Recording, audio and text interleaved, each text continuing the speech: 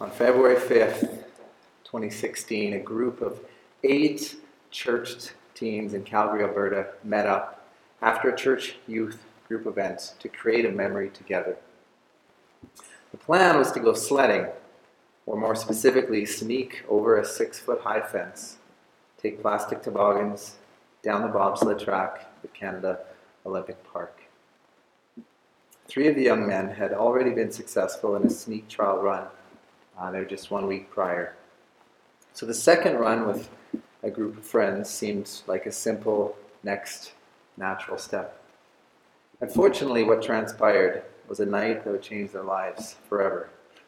As they boarded their sleds, the teens were unaware that a portion of the track they'd gone down before had been blocked with a cement barrier and a chain over the past week by track officials preparing for an upcoming luge race. As the 18 boys on three sleds hurtled down the track, there was no turning back. It was a high-spirited stunt after a church youth meeting that only moments later ended in tragedy. 2 boys lost their lives. The rest must deal with medical or mental issues that they may wrestle with for a lifetime. In a follow-up inquiry, a judge noted the young men involved in this incident were thrill-seeking youth whose ill-conceived risk-taking resulted in unspeakable tragedy. 8 boys made a decision that seemed wise at the time. Breaking a rule, yes, but they'd already broken a rule the week before without consequence. Now, thankfully, this isn't a sermon about breaking rules. Perhaps I would compete with Paul for being the greatest sinner. But you might think of a time when you did something foolish that didn't break any rules at all. With due respect to rules, every choice we make every day has results. Each thing we do has cause and effect. You tip over a glass on the table, and the contents spill everywhere. You and I may tip over glasses till Jesus returns, and the ones we don't, our children will. But beyond accidents, we make decisions daily that have impact on not only our lives, but the lives of those around us. Is there collective wisdom that we can find that helps us to make better decisions and to not do that alone? Proverbs 14:12 and 16:25 say, "There is a way that seems right to a man, but its end is the way to death." Commentator Bruce K. Waltke in his Proverbs commentary notes, "The safety and destiny of a road are not always as they appear." As he references Matthew 7:13 and 14, which says, "You can enter God's kingdom only through the narrow gate. The highway to hell is broad, and its gate is wide for many who choose the way. But the gateway to life is very narrow, and the road is difficult, and only a few ever find it." Throughout the New Testament, Paul shares many times about roads traveled, races run. You may have sung along with Canadian songwriter Tom Cochrane, whose anthem proclaims, "Life is a highway." Proverbs is a book that is meant to instill wisdom in God's people, a wisdom that is founded in the fear of the Lord and that works out covenant life in the practical details of everyday situations and relationships. How do we do life best on this journey? Last week, Tim talked about justice, and in recent weeks prior to that, Brad and Jordan have talked about faithful friendship and being a righteous son or daughter. This week, we look at the topic of the blessing of discipline and rebuke. And going through all the verses that Tim generously pulled together in this area, I noticed 3 key areas, 3 key ways that Proverbs seems to approach discipline and rebuke. The first is related to those words, but is perhaps like the friendly relative to discipline and rebuke, and that is instruction. We can handle instruction, right? A little good advice from time to time, from our favorite podcast or Sunday morning preacher or favorite Bible college instructor, or maybe if we're having a good day, our mom or our dad. So the first is instruction. The second way we'll look at is maybe the most intimidating of these words to consider, and that's rebuke. And then we'll finish with talking about discipline, which in some ways could seem like instruction and rebuke mixed together in one nice ball of correction. Can it be true that there's blessing in instruction? Can it be true that there's blessing in discipline? And can it actually be true that there's blessing in rebuke? Yes. The blessing of instruction, of discipline, and of rebuke is that they spring from and they lead to life found in Christ.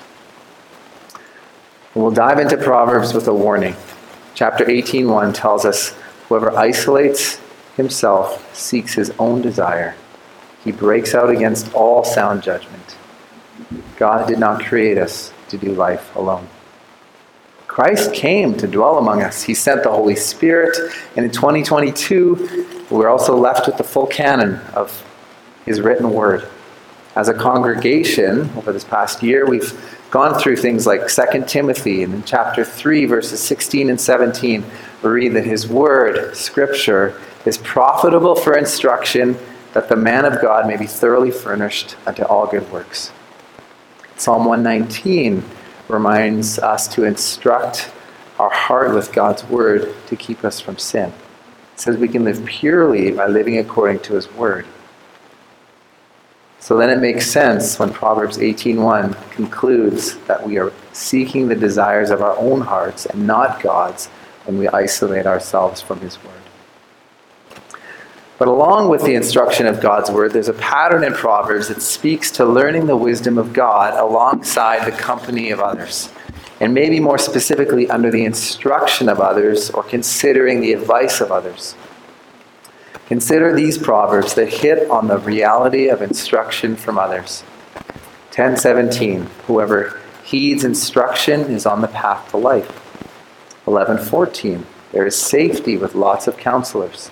12:15, a wise man listens to advice from others instead of only doing what is right in his own eyes. 13:10, with those who take advice is wisdom. 15:22, without counsel plans fail, but with many advisors they succeed. And 18:15 tells us, and I paraphrase, that we are intelligent if we acquire knowledge by listening to others. How tragically quick we are to rebuff the instruction of others because we've come to believe our personal relationship with Jesus is our business only, between us and Him. Oppositely, we should be setting aside our cultural individualism for the truth of God's word. These verses all give clear direction. Instruction from other believers leads us to life. It brings safety, and we are wise to listen to advice. Our plans succeed the most when we've had the most advice. We are to listen to others. You could look around the congregation and say that to each other. We are to listen to others. We have some children here under 18 who live with parents. Maybe a couple that are over 18 that live with parents. Proverbs 15:5 says, "A fool despises his father's instruction." How tragic that so many of us in our young adult years, myself included, wrestled with seeing our parents as the foolish ones instead of ourselves. But parents, even as we prayerfully continue to aim for our best in raising our children well, let us also seek out and embrace the influence of other godly men and women in our children's lives. I'm so thankful to have someone like Julie Fair mentoring our daughter Leanna. It's such a blessing to have my children in Sunday school, going to young adults, to know that if my children, or maybe when my children, have moments of wrestling with me as a father, that the most important thing I'm entrusted with to train them in the way they should go is also being done by other godly men and women who care about them as the body of Christ should. It doesn't absolve me of my parental responsibility, but it sure is an important part of how God means for us to impact each other. In my teen years, when I didn't like my parents, and particularly my dad, it was really the reality of having others in my church investing into me and directing me also to Christ that helped ensure I would not foolishly leave the faith because of a sinful heart toward my father or mother. Let's be intentional with each other's children. And yet, we are not called to stop instruction, discipline, and rebuke just because someone has turned 18. Proverbs 23:12 says, apply your heart to instruction and your ear to words of knowledge. How often do words of knowledge come across as rebuke? If you look at Strong's lexicon, the most typical Hebrew word used for rebuke is, and I might not say this right, I'm not a Hebrew scholar, itimao. Now that word means to tax upon, to censor or admonish, to make a charge. Have you ever felt taxed upon by the correcting words of a Christian brother or sister, parent? Another word similar to rebuke in Proverbs is reproof, and the Hebrew word for that means correction, punishment, chastisement, or rebuke. I know we often ask for more encouragement in our lives, from friends, in a small group, from the pulpit, but do we ask for rebuke? I suggest we don't, because it seems pretty uncomfortable. And please note, by definition, rebuke is different than anger or just tearing a strip off someone in frustration. Now, there's an end goal in mind of change and correction. So I tore my ACL a few years ago, and I just had surgery to repair it a week and a half ago.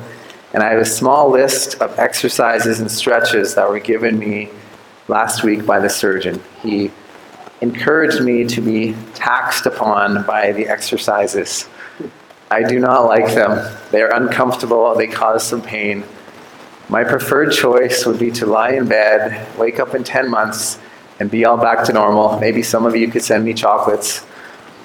But my surgeon's strong direction is that to remain comfortable over the coming weeks and beyond will result in a great stunting of my recovery. The ACL and the muscles in my knee will be underdeveloped and fall short of the potential there is for me. Proverbs 12:1 says, he who hates reproof is stupid. Don't often get to say that word from the pulpit. And we're usually not comfortable with that word. But we are more foolish than we realize if we're going to push back against rebuke and reproof in our lives. The strongest rebukes I received from my parents, and probably particularly my father, have led to some of my greatest strengths in character and life perspective. He was a faithful reprover. Some of you haven't had a lot of reproof and rebuke in your lives, and I think I've had a fair amount, and it's still not something I crave. But if we don't like to be reproved, and if we don't accept it when given, we're compared to a scoffer in chapter 15:12. And just like the two similar verses that began and finished our scripture reading together this morning, that note death is the likely result of doing what seems right in our own strength. Proverbs 15:10 says, whoever hates reproof will die. Well, let's take a moment to think beyond just ourselves and how we accept rebuke or grow from it, and let's consider how this fits into the area of leadership. One simple definition that I like is that leadership is simply influencing others. So everyone here this morning can put on your leadership hat because you all have the ability to influence others. Matthew 5 tells us we as his followers are to be salt on the earth, bringing flavor, and to let our light shine before others, influence. How much should we consider the value and blessing of reproof on our ability to lead and influence when Proverbs 10:17 says, he who rejects reproof leads others astray. Maybe you've seen Christian leaders as just being your pastor or your board of elders or some other person you esteem as a spiritual leader, yet we're all called to be growing as leaders. We can move from verses talking of stupidity or foolishness and find that there is honor and wisdom in receiving rebuke. Proverbs 13:18 uses that language. And 15:5 says, whoever heeds reproof is perfect. Rebuke shapes and molds us toward perfection. The ear that listens to life-giving reproof will dwell among the wise, says Proverbs 15:31. And 32 goes on to say, he who listens to reproof gains intelligence. You might hear that verse 31 and respond, well, certainly it would be nice to receive life-giving reproof and not the chafing, uncomfortable, and unpleasant reproof that I always seem to get. Well, maybe it's time to reconsider what we see as life-giving. Sometimes we confuse life-giving with feeling good. I'll use this illustration. You're sitting in a car in the front passenger seat enjoying your deep-fried matzo sticks from A&W while you and your best friend enjoy a Saturday afternoon drive to Prince Albert. Life-giving matzo sticks. Then at the same time, your seatbelt keeps on locking and digging into your chest, and it's in the way, and it's annoying, and you've almost reached the point of taking it off.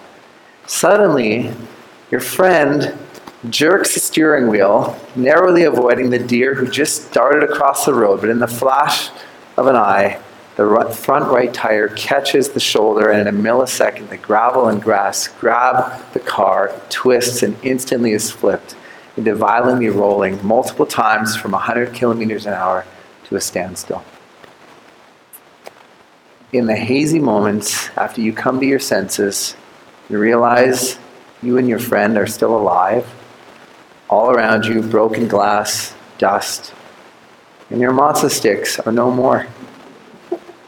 Your annoying seatbelt just gave you life, another day to live, and another opportunity to shorten the life of your heart with more matzo sticks. So first point again, seatbelts are life-giving but often annoying. Matzo sticks are incredibly enjoyable but not really life-giving. Second point, invite rebuke into your life. It is impossible to avoid, and perhaps it's impossible to avoid unwelcome and perhaps even unhelpful rebuke in your life. And so we need to work graciously at thanking people for their words and in prayer and going to God and to maybe a group of trusted friends as you consider those words, not to slander the person to your friends, but to honestly ask, is there something in this reproof I should consider? Well, why just wait around for the rebuke that we all know will come but may not be helpful, and instead regularly seek out rebuke from people you do trust and love? Loving people should be able to speak hard truths into each other's lives. As we shake at the prospect of going to someone with rebuke, 3 verses near the end of Proverbs coach us toward the value of doing so. 27:5 says, better is an open rebuke than hidden love. We show care and love in honest rebuke. I'm not loving my kids if I never rebuke them.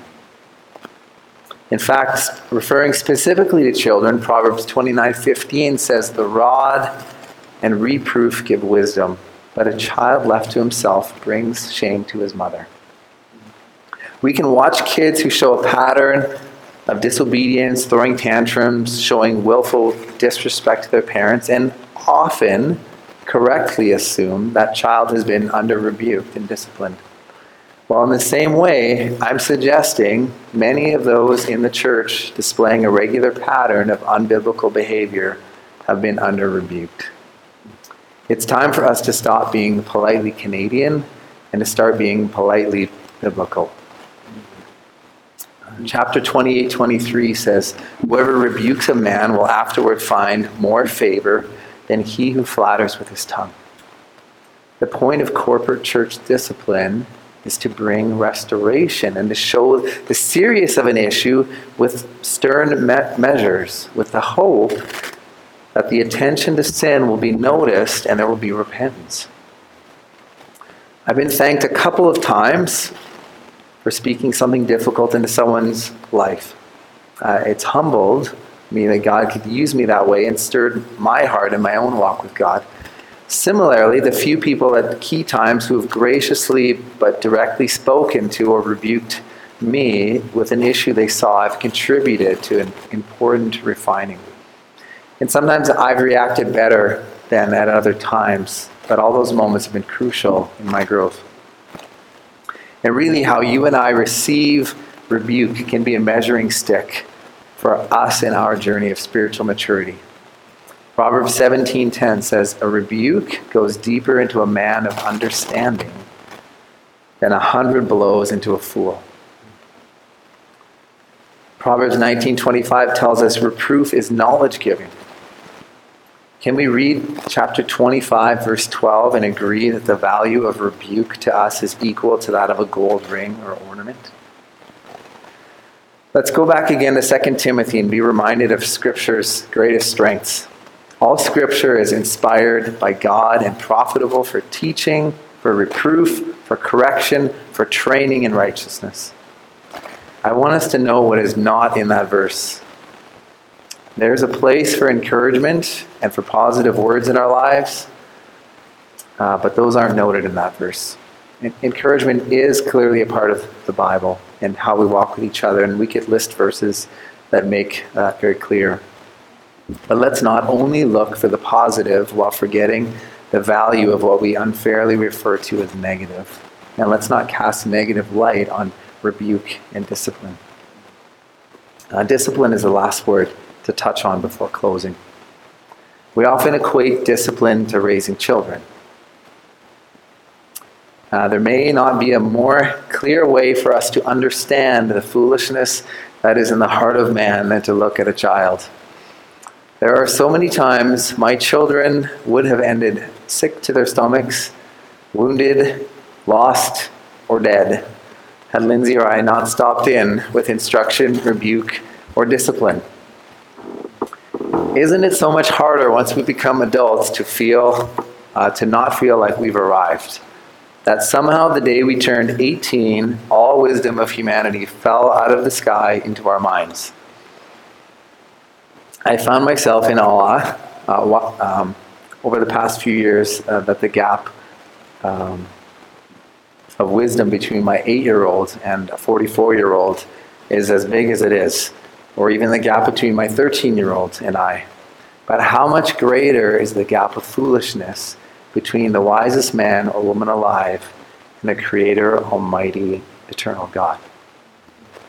1 Corinthians 3:19 reminds us that the wisdom of this world is folly to God.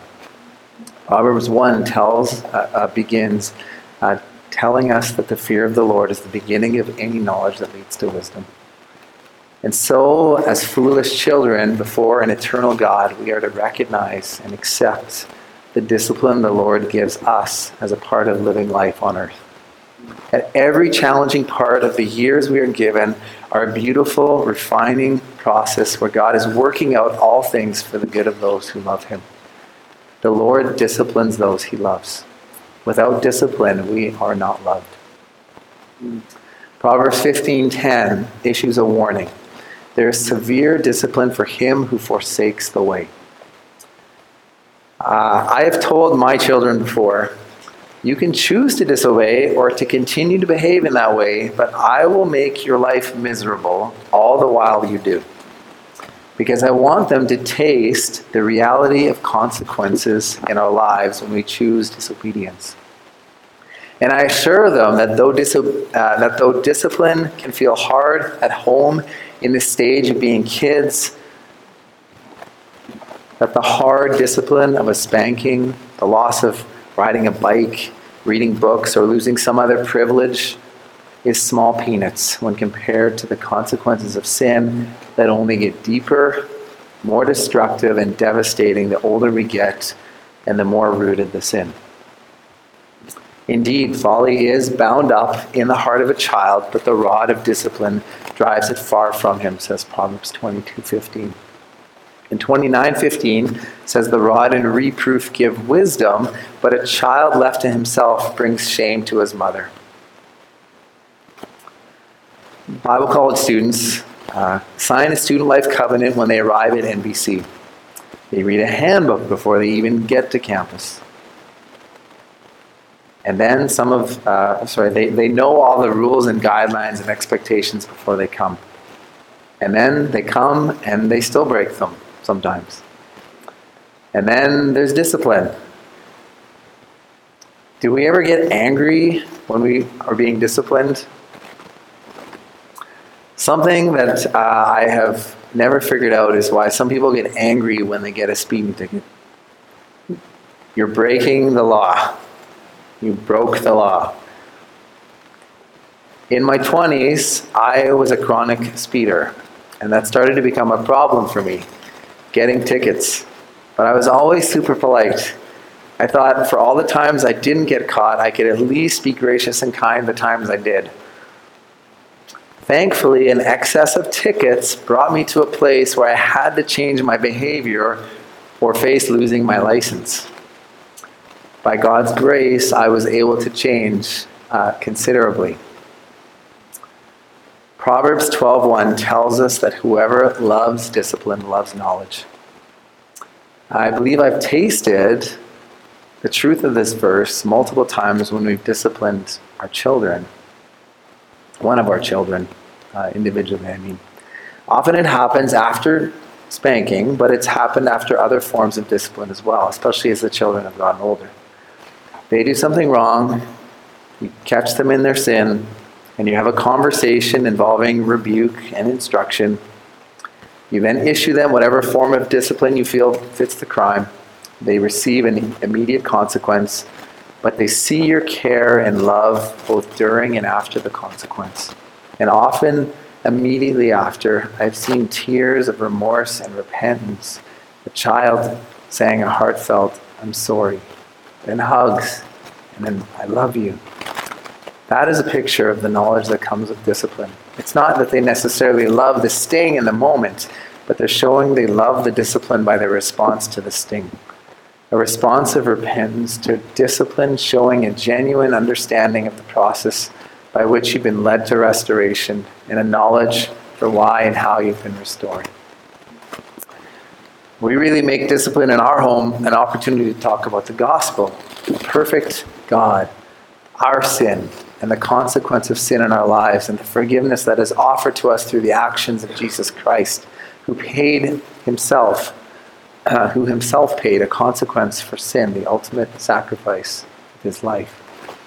And for our kids, sharing that as we continue to grow and remembering he is Lord and King in our lives by the truth we see in his word, we are more and more transformed and shaped to love him, which leads to more consistently living like him and for him, which also in my children's case leads to less painful discipline. Proverbs 20:30 says, "Blows that wound cleanse away evil. Strokes make clean the innermost parts." On first glance, we might assume this speaks toward spanking a child. It's easy to infer that, but I think it can be thought of more broadly than that. The point of physical discipline is to apply discomfort to someone. In that sense, there are other forms of discipline that could have the same effect. They can be blows that wound. Discipline needs to hurt. It needs to show us the pain and consequence of sin and foolishness. Chapter 29, verse 19 affirms this as well. "By mere words a servant is not disciplined, for though he understands, he will not respond." I was looking at the notes in my study Bible that say this verse advises maintaining discipline with all those under authority, not through mere words, but also through negative and positive incentive of various kinds. But who is under authority? I'd like to remind us that we've spent many Sundays together over this past year being reminded of the authority of the King of Kings over our lives. We've also spent time in books like Timothy and Titus being reminded of the authority of our church leaders in our lives. And in this message, we're faced with the reality that God gives us all authority to instruct, rebuke, and discipline each other with the truth of his word. It takes humility and a soft heart to change from being quick to tell people to stop judging you and instead yearning for God to bless you through the instruction, discipline, and rebuke of his word, and inviting that from other believers as they also speak the truth of his word into your life.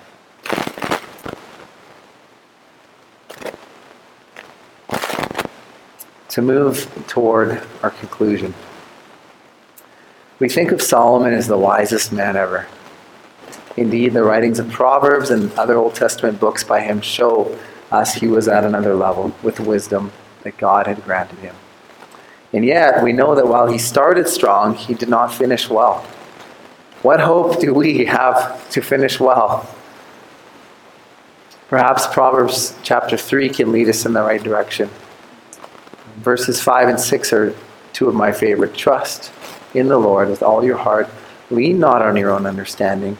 In all your ways acknowledge him, and he will make straight your paths. If we back up to verse 4, we read, so you will find favor and good success in the sight of God and man.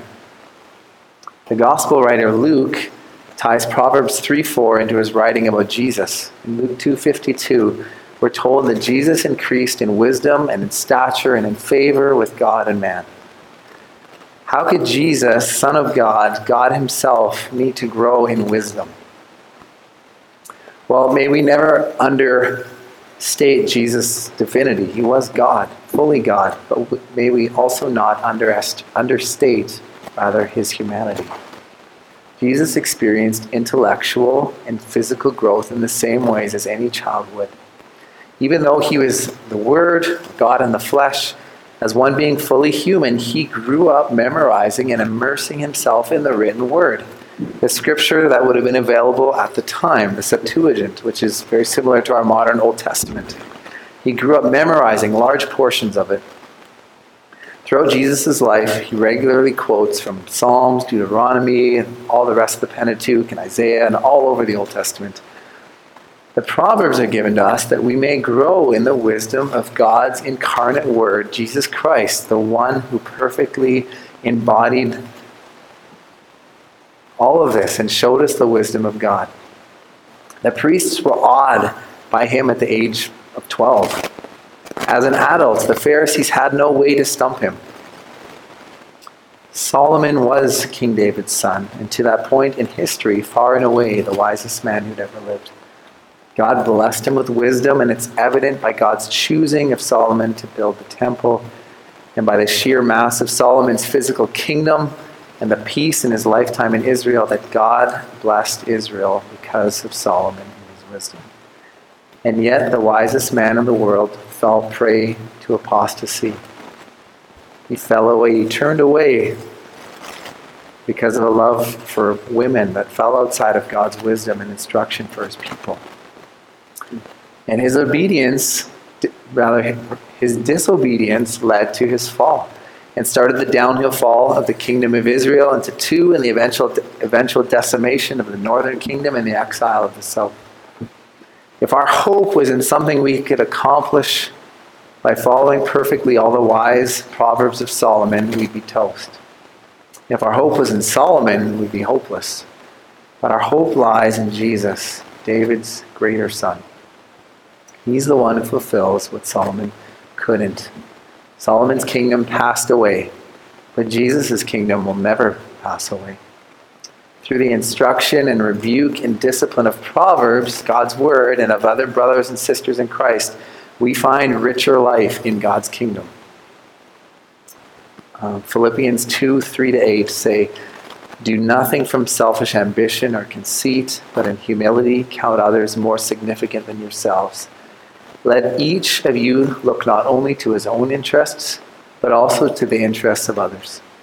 Have this mind among yourselves, which is yours in Christ Jesus, who, though he was in the form of God, did not count equality with God a thing to be grasped, but emptied himself by taking the form of a servant, being born in the likeness of man.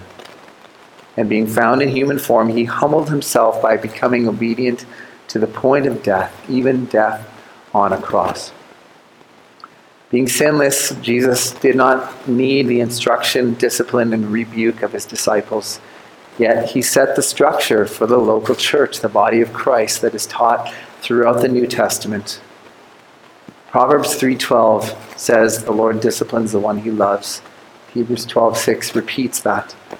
Part of God's disciplining us that I trust you're catching in these Proverbs is that we are also to receive as a blessing the instruction, rebuke, and discipline of the Lord through his people who are walking this journey with us.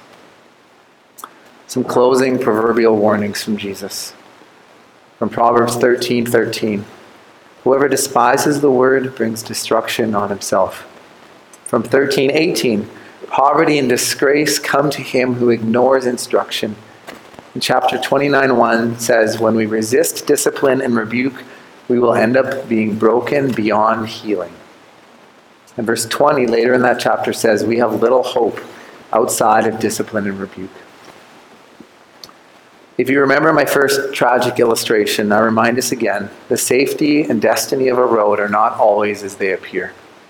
There's so much at stake to lose if we miss out on the blessing of instruction, discipline, and rebuke, and so much to gain as we seek it. If we waited to discipline our children until we were perfect, our children would never be disciplined. While there is a place to consider the logs in our eyes before we speak discipline, rebuke, or instruction into someone's life, may we bite our tongues when someone is taking time to show us the love of Christ by speaking into ours. Let's welcome discipline and rebuke. Let's seek it out like buried treasure. Let's have compassion when people attempt it and might even miss the mark. Proverbs 16:25 says, "There is a way that seems right to a man, but its end is the way of death." May God implant in us a desire to live by the knowledge and wisdom found in Proverbs and the entire scriptures. Tim and the team is going to come, and let's sing this last song together as one congregation, mindful of our own propensities to fall away like Solomon, but on a daily basis. May we desire for God to reign in us individually and corporately, and may we remember the hope of a Savior who embodies all the wisdom of Proverbs. May we embrace the blessing of instruction, discipline, and rebuke by his word, and by the love of Christian brothers and sisters.